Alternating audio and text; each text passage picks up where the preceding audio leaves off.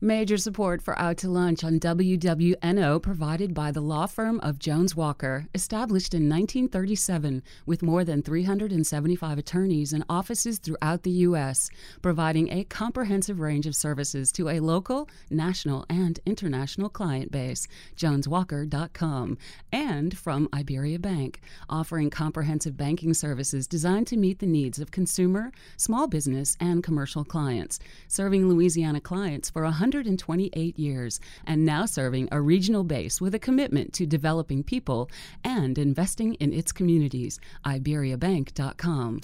Additional support comes from Luba Workers' Comp and 30 North Investments.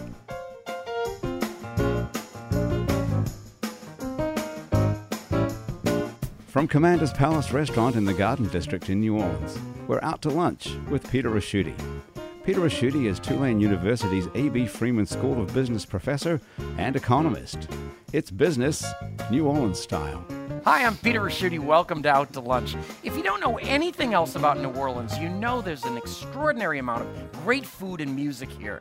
If you live here, you probably know that many of our great musicians went to school at NOCCA, New Orleans Center for the Creative Arts. It's a high school you actually audition to get into, where you learn advanced music, theater, dance, culinary arts on top of your regular academic studies.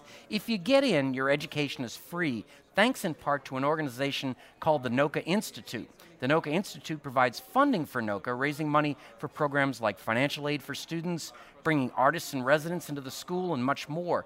The executive director of the NOCCA Institute is Sally Perry. Sally, welcome to Out to Lunch. Delighted to be here. NOCCA is known primarily as the school most of our great musicians come from, but its culinary graduates are not so well known. Maybe because there's no professional cooking school in New Orleans to graduate to. But there is a cooking school for amateur chefs. It's called Crescent City Cooks, and its founder is Nita Due. Nita, welcome to Out to Lunch. Thanks for having me. Now, Sally, whether your kid goes to public school, which your tax dollars theoretically have already paid for, or a private school that costs the equivalent of a house note, there always seems to be a PTA that has to raise even more money. NOCCA's financial needs, with highly specialized programs and instructors, must be even greater than most schools. I would assume the NOCCA Institute, unlike the PTA, is not having bake sales, fun runs, and raffles. Do you manage endowments? Do you have investors? Where are you finding the finances to fund NOCCA? Well, we find it from a lot of different resources, and lately we're trying to diversify our revenue resources. So we've opened some public-facing but mission-aligned projects, such as Press Street Station. We have a new restaurant right on the NOCCA campus. Truck, right? We have the Boxcar, a very cool food truck. It's not necessarily been a great revenue source quite yet. We do have some failures in addition to success, but that's what we teach our NOCCA students. You know, you learn the most from failure. Absolutely. We have Five Press Gallery, which is a fabulous art gallery that's attached to the restaurant. We have the Press Street Gardens, and that's a 4-season full-year producing cut flower and food farm 2 blocks away from the school. And then we also have online marketplace items that are both culinary related as well as art related. So essentially right now, in addition to private donations that come from individuals and foundations and corporations and some government grants, we're now trying to change our revenue model to increase our earned revenue. Now, I think it'd be fair to say you're out there hustling. We're hustling. It's fun to have 4 startup companies all happening at the same time. So we're quite busy. And one of the things, I guess, when you're talking to potential investors, you've got pretty terrific alums, right? We have amazing alums. We just celebrated our 40th anniversary last year with a big pavilion, if you happen to see it at the Jazz Fest. And practically every tent at the time, every stage had a NOCCA alum performing on it. And they've been very generous. You know, Harry Connick Jr. gave a great shout out to NOCCA on American Idol, but we also have so many alums that haven't become great public and well-known and performers. We have those that are doctors and lawyers and engineers and great young alums like Gary Solomon Jr. with Solomon Entertainment, who lit up the Superdome. Right, we had him on the show. Yes. I can't go by that at night without thinking of him now. And he's my new board president. It's the first time we've had a NOCA alum as the president of the board of the NOCA Institute in its 40-year history. Well, now, when you say 40-year history, I guess some of us think you started with the new building, which was 2000, but you had an existence way beyond that. Absolutely. NOCA was actually part of the Orleans Parish School System that was started by Shirley Trusty Corey back in 1973. That was the first graduating class in 1973 with Moses Hogan in that class. Yeah. It started in the basement of the Museum of Art and some classes at UNO through a NEA grant. And then they found the school up on Perrier Street that was supposed to be a temporary home. And about 30 years later, that temporary home, we finally acquired property there in the Maroney and Bywater and led a capital campaign. And it took 4 governors to get a capital outlay bill passed. But the state built the campus. We raised $6 million in a private match, and the rest is history. And I think when I think of NOCA, when I go over there, first of all, it makes me feel so great about the city. It's and people feel that way generally, but how do you translate into this place is a gem to I'm going to write a check? Is that? Well, the very best way is to take a tour. Inevitably, everyone on a tour has some sort of interaction or encounter with a student. And their first words, they always say, oh, I wish I could have gone here. But you get a student in front of a person and talk for 2 minutes, and they usually write a check. Now, can I ask you one question that comes up all the time is, the students I know go to a school during the day and they come over in the afternoon. Is that the only formula, or can you go full-time at NOCA? That is still, we still offer 2 half-day options. Some students can come at 1:15, others can come at 4 if their school doesn't let them out. But we also had our first graduating class. We have a full-day option, and so students who are entering the 9th grade and are accepted at a level 1 in their art discipline can apply to what's called the academic studio. And we spent a lot of money and a lot of time doing research and development on, we're really great at our arts training. Why can't we take that same pedagogy and infuse it into academic curriculum? And we did that. And so we just had our first graduating class this past May, exactly 40 years after NOCA's first graduating class. Now, Nita, as I alluded to before, one of the interesting observations about New Orleans' hospitality industry is that we're famous for our world-class chefs, but we don't have a professional cooking school. When you started Crescent City Cooks back in 2009, did you build into the business plan the possibility of becoming a professional cooking school, or are you strictly a more fun, less formal operation? It's more fun, less formal, just like me. So you personify the place. Okay. That's it. So I love to cook. I love New Orleans. After Katrina, I did interior design for quite some years, and I did a lot of work with my interior design. And, at that time, it's like everything can be gone so quickly. And what am I really passionate about? And that was cooking. Because you come from a cooking family, right? Yes. Yeah. Cooking on all sides of my family. They own restaurants? Restaurants and convenience stores that sell food and fish mongers and my grandfather, they had a place at Memory Market, and so I don't know, and so when I started it, I thought, okay, I always wanted to be a chef, but I didn't want to live the chef life. I wanted a family. Oh yeah, because that is a brutal life. Yes, and I wanted to spend time with my family, so that's what I went into interior design. My parents both owned an interior design firm, and so it's natural that I did that. And once my kids were through high school, and they went to school with the Solomons as well, I started this baby, and I said, okay, I still don't want to work nights and weekends, and what can I do for my love of New Orleans? And that is cooking and also sharing with tourists and even locals, just things I've learned along the way. And well, Nita, was there a moment like you were having too many glasses of wine with friends and said, you know, life is short, I should do the thing. They were telling you, do the thing that you love.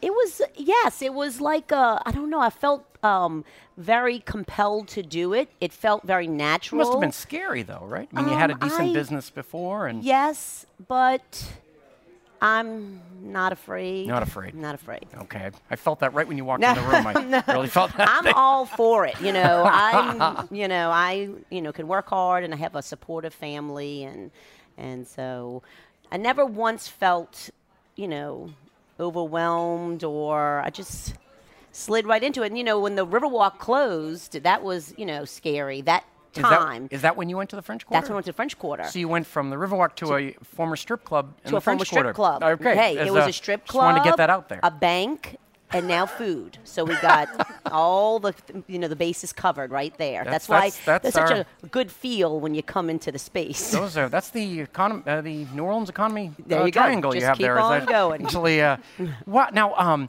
when you started up, people see it and they think of how wonderful it is and such. But you had to come up with some. I'm trying to think what you had to come up with money for. In the Riverwalk, you had rent, equipment. Right, equipment. What did you do? Did you have the funding or?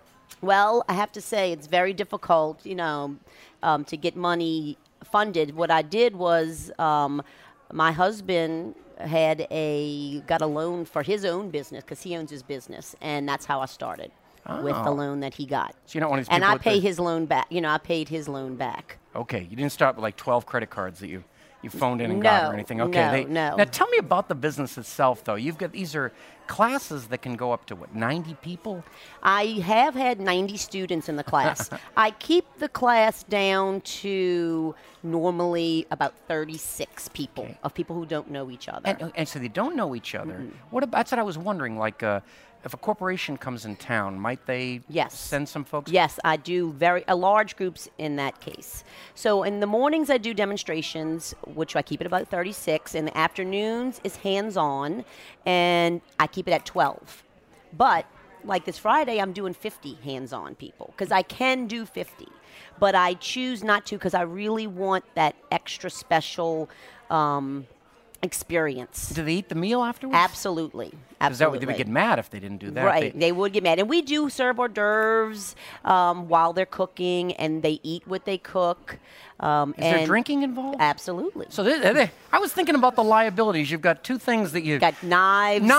Knives and drinking were the two things right. I was... but it doesn't No seem to problem. bother you. No problem. There's how many what percentage are out-of-towners versus locals? I would say we're probably like 90-10.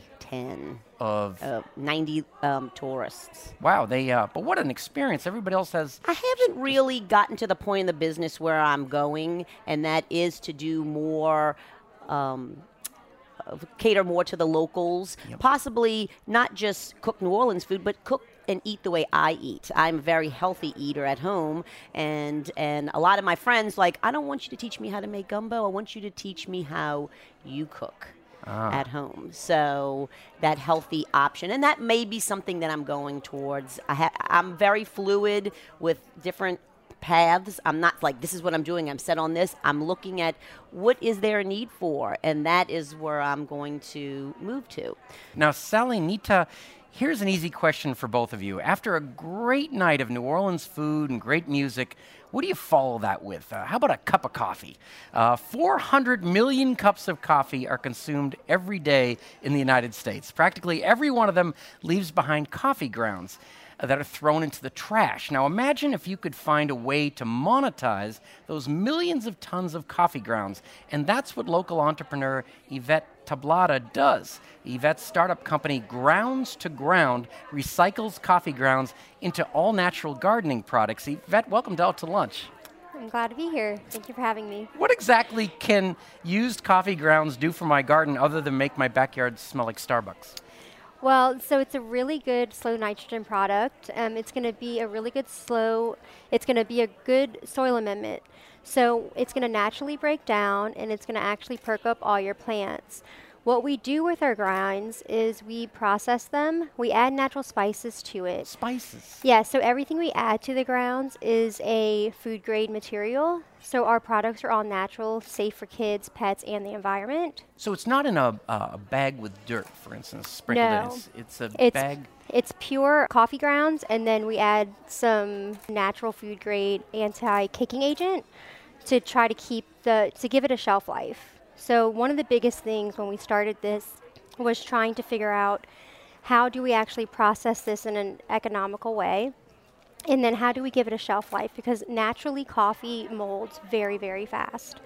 And we have figured out a way to give our product a shelf life of 1 to 2 years. And where are these shelves? Where can you buy this? We're currently in a lot of local gardening centers, and we're trying to look to actually expand our distribution. I bet if I was walking by, I'd think, that's curious, but I wouldn't understand I guess you need somebody in that store to know the story. Yes, and that's something that we need to, being a startup, we have a lot that we still need to work on, and one of it is marketing and trying to get our story out. So what we do is we have 2 products currently, and they're actually like repellents. So we're marketing towards the repellent side. Pests? Pest. So we have a cat repellent. So What do you do? Now we use that. We use what, like cayenne pepper? We do not put any pepper in our products. Okay. They, yeah. not that I did. That's I was just throwing that around. Yeah, we don't put any pepper in our. Is really what it is getting at. I do. We don't put any pepper in our products because it can any self-cleaning animal it can harm them. So we use different spices in that. But what we do is we have a natural cat repellent to keep cats out of your yard from using your garden as their litter box. I wasn't going to bring that up. That is actually what the story is. And then also a natural slug, snail, and ant repellent as well. Wow. Now the other way to kill slugs is beer, right? Salt. Apparently we came from different schools of that. Salt I was told beer did everything. Is that my problem, my family? Now tell me, where do you get the ground? Should I, like every Wednesday, come by and drop some off? Or Well, you can if you would like to. We're currently working with the PJs. So we're collecting all the coffee waste from one PJs. We were with another coffee shop at first, and we switched to PJs because it's more local. This is an odd question, but do they give it to you? Do you pay for it? Do they pay you for taking it away? Which way is it? They give it to us. So we have a route where twice a week we go and pick it up from them. And in your car? In our car. And that's the best smelling car. We do everything in our garage. So we're a lot of people, that's just an example that a business started in a garage. You're still in the garage. Oh, yes. We are legitimately in our garage. We're hand stamping every bag and personally delivering it, making it, collecting it, doing all of it. And in fact, I think listeners need to know that you have a background in science and engineering. You worked in the nuclear industry for a while. Now you're in the oil business. So this wasn't just just an earthy project. You know what you're doing. Well, in 2010, I was laid off from oil and gas, and I always had passion in something else. I just didn't know where that passion was. I wanted to be a doctor at first. And so I decided to go and do my master's in public health and epidemiology. Oh, wow. And through that, I've always been interested in sustainability. So it was happenstance, really. I went to a lecture on sustainability in agriculture, and this idea came up, a very, very different idea. So I started researching that idea, and I stumbled upon coffee. And I was like, I can try to really viably do this. And this was when we were in Miami, and I started just testing things on a balcony in Miami, and even wilder than a garage. We moved to New Orleans, and the weather here is very different than Miami, so we had to learn how to process things very differently here. And we started selling last May. So we're still very, very green. Very green, yes, and the other sense of green. And the other thing I didn't realize until I was reading up on you was that we talk about this being good for the garden, but it's terrible for a landfill, right? It is, yes. So, there's a lot of things that you can do that's actually that can make the waste viable. Putting it in a landfill is not one of those options. What in a happens to landfill, it? all it does is it just decomposes and creates methane gas. Whereas what we do is we process it, and then it's decomposing in the soil, so it's actually adding nutrients to the soil that's needed to the soil. So what we're doing is just making a waste product into a viable product that's actually green and healthy in all aspects. Wow. I have a great garden that can help you Really? with your product, help promote your And product. you serve coffee. I do serve coffee. I've got another source for you. That's the part. That's the Lanya part of the show that I like so much. They, What about hops? My gardener collects hops also for her composting. Really? That works? At our Press Street Gardens. Yes, so hops and coffee grounds. Oh my God! What a busy garden you have. They, even if nothing else grows, that's terrific.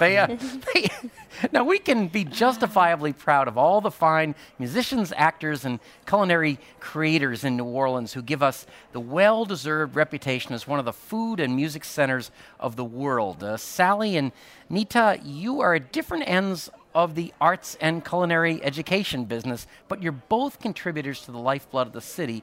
Thank you so much for everything you're doing, and thanks so much for taking the time on joining me for Out to Lunch. Delighted to be here. Very kind of you. Great to meet you. Now, Yvette, New Orleans has been one of the great coffee cities of America, and more recently it's become an entrepreneurial hub. You're bridging the old and new traditions. We look forward to watching where your startup leads to, and thanks again for joining me on Out to Lunch. Thank you. My guests on Out to Lunch today have been Sally Perry, Executive Director of the Noka Institute, Nita Dewey, founder of Crescent City Cooks, and Yvette Tablada. She's the co-founder of Grounds to Ground. You can find out more about Sally's and Nita's school grounds and Yvette's coffee grounds, this is so great, by following the links on our websites. It's neworleans.com and wwno.org. Our show is recorded live over lunch at Commander's Palace in New Orleans. Commander's Palace serves lunch Monday through Friday, jazz brunch on Saturday and Sunday with live music and dinner 7 nights a week. The producer of our show is Grant Morris. Our technical producer is Eric Merle. Mitch Foreman wrote and performs all the music on Out to Lunch. Mitch's latest record, Puzzle, is available everywhere great jazz is sold or stolen. You can find out more about Mitch's music at mitchellforeman.com. You can also get the show as a podcast. You can listen to past shows, and you can keep up with us on all kinds of social media by going to our websites, wwno.org and itsneworleans.com. If you want to find out what we look like, you can find the photos from this show on our websites and Facebook page. The photos were taken today by Allison Moon. Out to Lunch is a production of INO Broadcasting for itsneworleans.com and WWNO 89.9 FM. I'm Peter Raschuti. Thanks for joining me. I look forward to meeting you again next week around the table here at Commander's Palace for more business, New Orleans style, on Out to Lunch. Major support for Out to Lunch on WWNO provided by the law firm of Jones Walker. Established in 1937 with more than 375 attorneys and offices throughout the U.S., providing a comprehensive range of services to a local, national, and international client base, joneswalker.com, and from Iberia Bank, offering comprehensive banking services designed to meet the needs of consumer, small business, and commercial clients, serving Louisiana clients for 128 years, and now serving a regional base with a commitment to developing people and investing in its communities, iberiabank.com. Additional support comes from Luba Workers' Comp and 30 North Investments.